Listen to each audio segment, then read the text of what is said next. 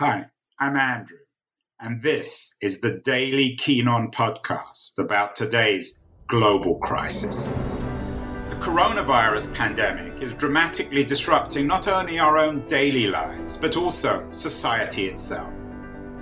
This show features conversations with some of the world's leading thinkers and writers about the deeper economic, political, and technological consequences of the pandemic. It's the daily podcast trying to make long-term sense out of the chaos of today's global crisis. The issue of meritocracy and its discontents won't go away on this show. A few months ago, we had the Yale law professor, Daniel Markovits, critiquing it. A couple of weeks ago, we had my old friend David Goodhart, the old Etonian, who's written a book against what he calls the culture or the philosophy of the head in favor of the heart and the hands. And today we have Michael Sandel, one of America's leading thinkers. Some people call him an academic or intellectual superstar, who has a new book, The Tyranny of Merit: What Becomes of the Common Good. Michael, is there any irony or paradox to the fact that most of the leading critics of meritocracy come from within it? You are, of course, a graduate of Pacific Palisades public high school in Los Angeles, and you have become an academic superstar around the world. You fill stadiums now with your ideas. Why is the great critics of meritocracy tend to be products of the very meritocracy itself? Well, it's a good question. I don't know if I have a good answer to it, Andrew, but I think it's hard to look at the state of our public life today and not be aware of the deepening divide between winners and losers, as they're so-called, and the polarization that this has brought about.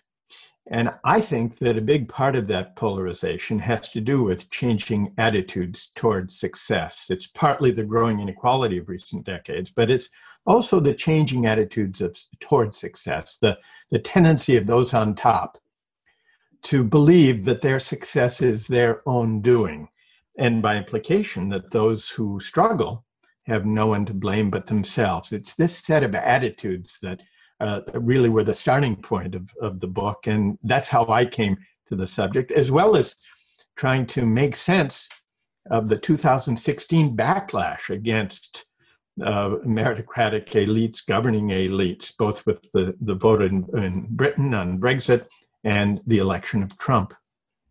Yeah, we also had Thomas Frank on the show, who you mentioned a couple of times in the book, another of America's leading political thinkers who makes sense of this populism, this resentment against the meritocracy.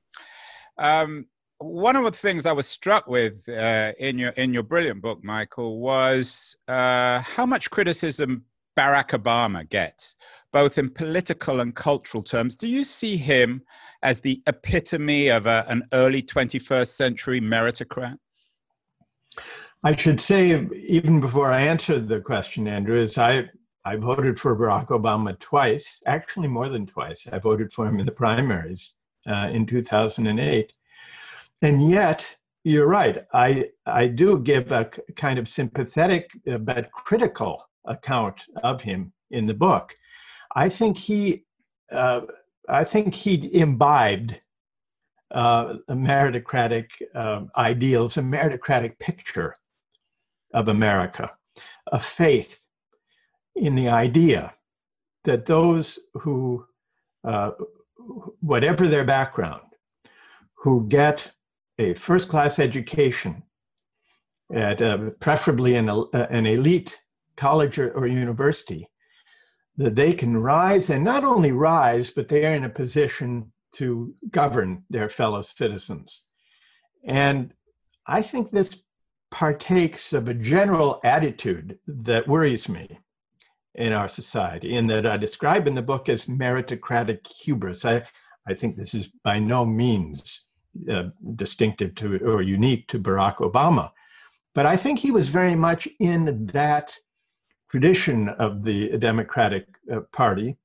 In fact, it's a striking fact that with Joe Biden in the current campaign, he is the first Democratic nominee in 36 years not to have graduated from an Ivy League university. And this should tell us something about the meritocratic turn of our public culture, and in particular of the Democratic Party. Michael, you've been teaching at Harvard all your life. In fact, I don't know if you know this, so you remember this, but you actually taught my ex-wife at Harvard Law School. Didn't do her much good, or me for that matter. But in all seriousness, what's gone wrong with our elite universities? Markovits focuses on it. You too. You've spent your life in it. Something's gone really rotten with it, hasn't it? Really rotten wouldn't be the phrase I would use to describe it. I focus on the role that universities have come to play as arbiters of opportunity in a meritocratic society. And I worry about this. In many ways, assuming this role, this assignment, has been a great boon to universities and higher education. It's brought them tremendous cultural centrality and prestige and economic importance. And yet, I think it may not be good for our society, or even for the universities themselves. Which one should I take first? Well, what intrigues me is the way, and I agree with your critique. I see it. I didn't go to Harvard, but as I said, I had an ex-wife who did, which is about as close as you can get to going to Harvard. I will anyway. No one, they would never let me in.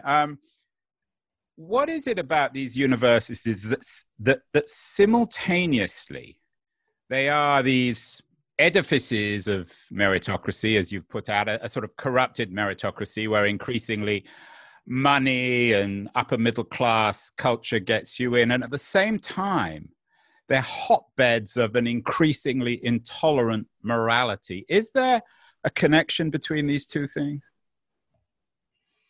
I'm not sure that there is, but maybe you can persuade me about that, Andrew. I would say a couple of things. First, universities proclaim themselves as meritocratic institutions. And yet, even those with generous financial aid policies, generous scholarships to fund the education of those who come from poor families, those who can't afford it, even still, if one looks at the Ivy League universities in America, there are more students from the top 1% than there are from the entire bottom half of the country combined. What this shows is that we don't fully live up to the meritocratic ideals we profess. But there's a further problem, which is the competition for admission to top colleges and universities in the US is intense, so intense that we saw just last year this scandal. You remember this? Who could forget that scandal, Michael? It's memorable and very amusing and troubling at the same time, of course. It's troubling because here were affluent parents and celebrities who were engaging in a fraudulent scheme to gain entrance for their children to top universities. Now, this was universally condemned on the left and the right. Everyone agreed at how outrageous this was. To me, and I begin the book telling the story of this scandal, to me what's most revealing about it is not the lengths to which parents will go to give their kids an edge in life, even if a fraudulent one. But why is it that the admission to top colleges and universities has become such an object of such fevered striving and ambition, almost to the point of obsession among a certain class of affluent parents, that it would issue in the extreme in this kind of scandal? And that's what I think we should reconsider. do we want universities to play such a role in dispensing the credentials and defining the merit that the rest of the economy will reward, and that the rest of the society and the public culture will valorize and honor? And here, I think, is where we've gone wrong. We easily forget, Andrew, that most Americans don't have a four-year college degree. Nearly two-thirds don't, of any kind, a four-year college degree. So it's folly to create an economy that sets as a necessary condition of dignified work and a decent life that one has a four-year university degree, much less from a brand name university.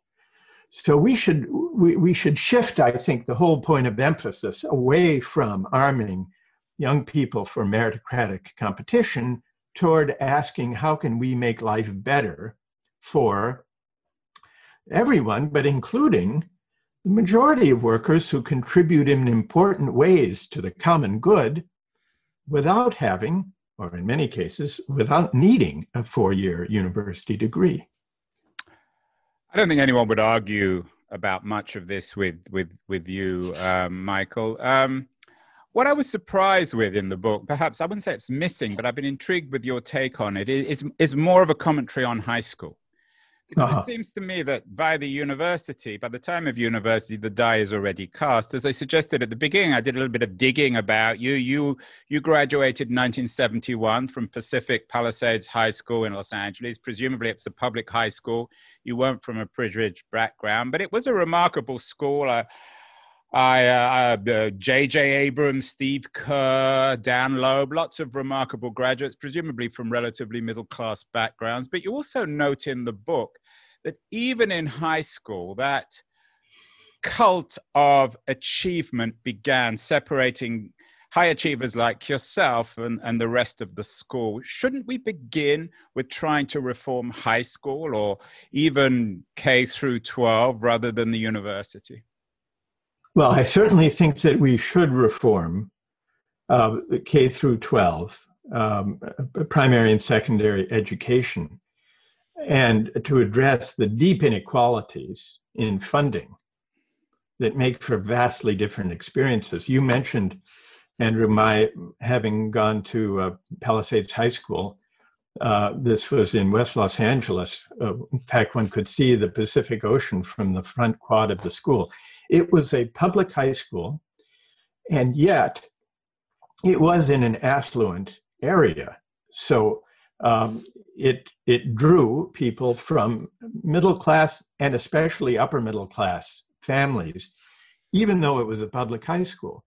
And it was heavily tracked, and I tell a few stories in the book about the experience of my early brush with meritocratic assumptions that I wasn't fully even aware of, through the intense tracking of the various academic tracks in this public high school, even to the point, if I can mention this one anecdote, where in a math class, when it was in the 8th grade, I think, after each quiz or exam, before handing it back, the teacher would rearrange the seating chart, because the first 3 rows, in the first 3 rows, students were seated in precise order of their grade point average as of that moment. So the meritocratic pressures that have by now intensified, and I see how my own students bear the mark of these pressures, they had begun back then, and this was my first brush with them. But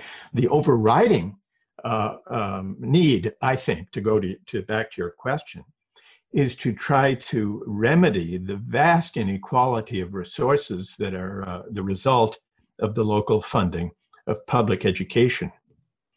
Have you ever wondered about your own life, if you'd been quote unquote a failure, if you hadn't got that Rhodes Scholarship and then studied with Charles Taylor at Oxford and become this superstar academic at Harvard? Do you think you might have been happier? Well, I can't claim that much as I would like to raise criticisms about meritocracy, I can't claim that mine is an unhappy life. That that wouldn't be true to the way I feel about it. But I certainly think that there are a great many life trajectories that can be deeply satisfying without requiring a society devoted to equipping people to scramble up a ladder, a competitive ladder of success. And I think that scramble, the striving, the pressure, the anxiety, and also the sense of exclusion that it produces has pulled us away from the common good and has really interfered with our ability to ask what we owe one another as citizens and how we can come to care for the common good. So I think meritocracy, as we currently practice it, is corrosive of the common good. And that's really, as you know, Andrew, the central theme of the book. Yeah, it's a wonderful book, as I said, Michael. And it seems in some ways to be an encompassing of much of your earlier work. You have made your name over the years as a political philosopher. Many people call you a communitarian. I know you're not entirely comfortable with that term, but it seems as if you are presenting, shall we say, a political philosophy of civic virtue or of communitarianism as an alternative to this utilitarian meritocracy that has developed over the last 150 years. Is that fair? Yes, that's a pretty good gloss on it. The way I would describe it would be as follows, Andrew. What's happened in recent decades is that those who've landed on top have come to believe that their success is their own doing, the measure of their merit, and that by implication, those who have fallen short, those who struggle, must have no one to blame but themselves. And this leads to a kind of meritocratic hubris among the winners and a demoralizing sense, even a sense of humiliation on those who've been left behind. And I think these attitudes towards success and failure are deeply at odds with a sense of solidarity or a commitment to the common good. And so I'm trying to ask, first, to identify this tendency in our public life and our public discourse and in the shape of our economy, but also to ask how might it be better? What would be an alternative to meritocratic competition focusing on individual upward mobility through higher education, rather than dealing with inequality head on and seeking after a politics of the common good? There is, of course, this alternative tradition of the common good. Last month, we had David Runciman, who I'm sure you know, the professor of politics at Cambridge, on the show. He's just started a wonderful podcast about the history of political thought. And we talked about the Arendtian tradition of ordering citizenship and value and placing the political within the hierarchy as the most important facet of what it means to be human. Is Arendt, or is it Aristotle? I mean, where do you position yourself within the tradition as reminding people of the value of the common good as an alternative to this meritocratic utilitarianism? Where do you look most of all for inspiration? I'm deeply influenced by Aristotle's account of the polis and of civic virtue, his insistence that political association is not only for the sake of exchanging goods and providing for the mutual defense, it's also for the sake of cultivating a shared common life where citizens can deliberate with their fellow citizens about the meaning of justice and the common good. That's even acknowledging that Aristotle did not admit to the circle of citizenship everyone. He didn't include women, he didn't include slaves, but the ideal of civic deliberation about the common good is an important alternative to our almost single-minded focus on politics as being about consumption, about maximizing consumer welfare, the utilitarian idea you mentioned. Hannah Arendt, whom you also touched on, was a very important influence on me.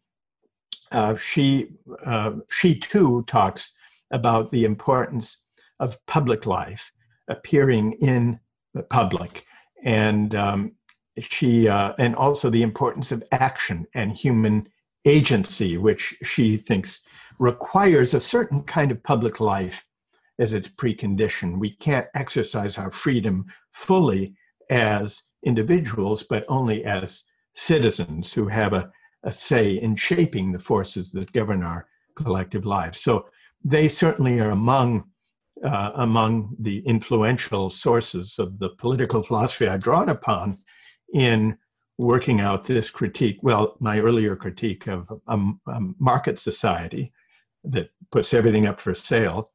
And then in this book, The Tyranny of Merit, the critique of a society defined by meritocratic competition. And it's not merit in an elevated sense of true contribution to the common good. What we tend to do is assume that the money people make is the measure of their contribution to the common good. This is a mistake. Drawing on the thing you mentioned can help us see why. Michael, I just made a movie called How to Fix Democracy, and one of the sections in the movie is about citizen assemblies. And when you brought up Aristotle, it reminded me of the way in which contemporary citizen assemblies are, so to speak, resurrecting that Aristotelian sense of the polis through the lottery to give people political power, which doesn't necessarily reflect anything about their economic background, and reintroduces the idea of the lottery or even luck into politics. And it seems to be quite successful in Ireland and in Belgium and in Spain, and it's even being talked about now in the United States. Is this the kind of experiment that you would be looking for in contemporary American democracy, to resurrect citizenship through citizen assemblies? I'd like to learn more about it, Andrew, and I should see your film. But I do want to introduce a greater awareness of luck and fortune into our public culture, because I think the tendency to believe that our success is our own doing is flawed, not least because it forgets the luck and good fortune that help us on our way. More than this, being aware of the role of luck in life can prompt a certain humility. It can prompt us to say, to look upon those less fortunate than ourselves and say, there, but for the accident of fate or the grace of God or the luck of the draw, go I.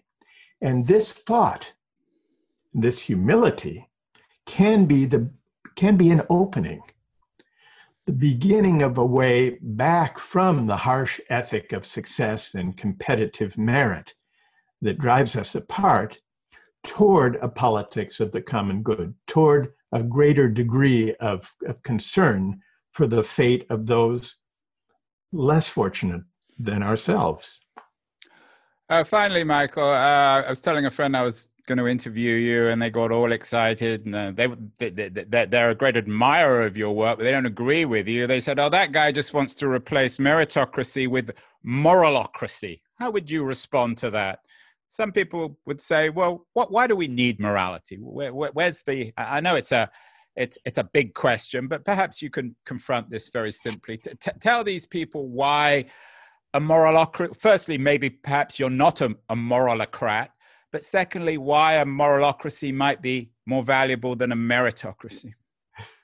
I have a hunch what your friend may have meant by moralocracy, although it's I could be wrong, and that's not what I would. That's not the banner under which I would march. I would put it this way: it's sometimes assumed that the alternative to a meritocracy, where people rise based on their efforts and talents, is an aristocracy, where people's place in life is given it by the accident of birth. But I think those are not the only two alternatives. I certainly hope not. For me, the alternative to meritocracy is democracy, properly understood. Now, by democracy, I don't just mean a place where people can go to the polls on election day or mail in their ballot and vote. By democracy, I mean something broader in the way we organize our civic life and civil society. I mean a broad democratic equality of condition in which we don't just assume that the money people make is the measure of their contribution to the common good, but we deliberate about what counts as a valuable contribution to the common good and about how to align rewards, material rewards, and social recognition and esteem with who truly contributes to the common good. This may be very different from the verdict of the market. Now, here's maybe why your friend thought moralocracy was my preferred alternative. We can't even have a debate about what counts as a valuable contribution to the common good unless we can also debate what purposes and ends are worthy of us as a political community. The mistake we've made in recent decades, Andrew, I think, has been to outsource our judgment, our moral judgment, to markets, just assuming that the market's verdict can tell us who has contributed most, who is worthy of reward and honor and recognition and esteem. But I think that market verdict is misleading in many ways. And so I think we should reclaim that judgment. And that does mean bringing moral argument more directly to bear on political discourse and political argument. So to that I plead guilty. I do think we need a morally more robust kind of public discourse than the kind to which we've become accustomed. What passes for public discourse these days consists of narrow managerial technocratic talk, which inspires no one, or when passion enters, we have shouting matches where people shout past one another without really listening. I think that what citizens hunger for is a morally more engaged public discourse where we debate big questions that matter, including questions of values, including questions about what makes for a just society, who deserves what and why. What do we owe one another as citizens? These are large moral questions. I say they are unavoidable in a truly democratic society. And to that extent, I plead guilty to wanting to bring morality to bear on democratic public life, Andrew. Well, if you want moral robustness, you won't find it anywhere more condensed and intelligent and provocative than Michael Sandel's new book, The Tyranny of Merit: What Becomes of the Common Good. Everyone needs to read it, Michael. I'm sure, as always with your books, it will be a bestseller. Finally, in addition to your book, you're in your library in Brookline, Massachusetts. I'm stuck in Berkeley, California. What else should people be reading in these strange times to make sense of our world, our surreal world in late September 2020? Well, as I would, I guess I would say two things. I would, if I'm allowed to name a film and a book. You're allowed to do whatever you like, Michael, on my show. Well, the film, my wife, son, and I just rewatched the film I Am Not Your Negro about James Baldwin. Ah, yes. It is really a very powerful film, not least because he's such a magnificent writer and trenchant social critic. So I would recommend the film. And I think that's actually free on Netflix or Amazon, so you wouldn't even have to pay for it. Okay, yeah. And then that might also, I mean, one would do very well to read some of the writings of James Baldwin, which found their way, some of which found their way into the film. The other, the book, very small book, forgotten by many, is one that I drew upon in thinking about the tyranny of merit, my recent book. And that's a short book by the man who coined the term meritocracy, Michael Young, a British sociologist affiliated with the Labour Party. He wrote the book, The Rise of the Meritocracy, in 1958. It was the first widespread use of the term meritocracy. And what's intriguing, looking back at that book, Andrew, is that he introduced the term, Michael Young did, not as a term of praise, not as an ideal or an aspiration, but as a dystopia.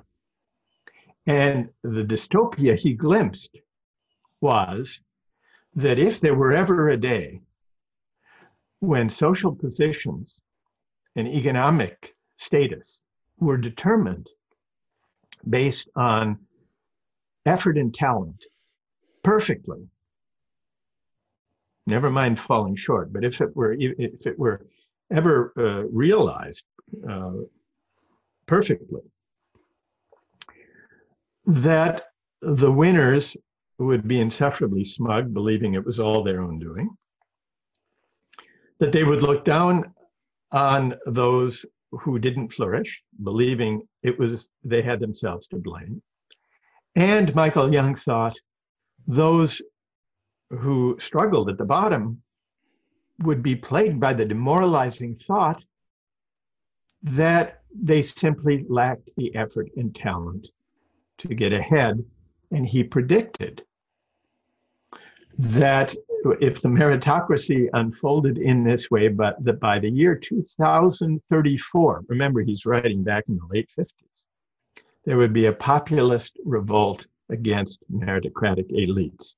Michael Young was onto something, except that revolt came in 2016, about 18 years ahead of schedule. So that's worth taking a look back at Michael Young's Rise of the Meritocracy. You've been listening to Keen On, hosted by me, Andrew Keen. Make sure to join us the rest of this season as we explore how to fix capitalism.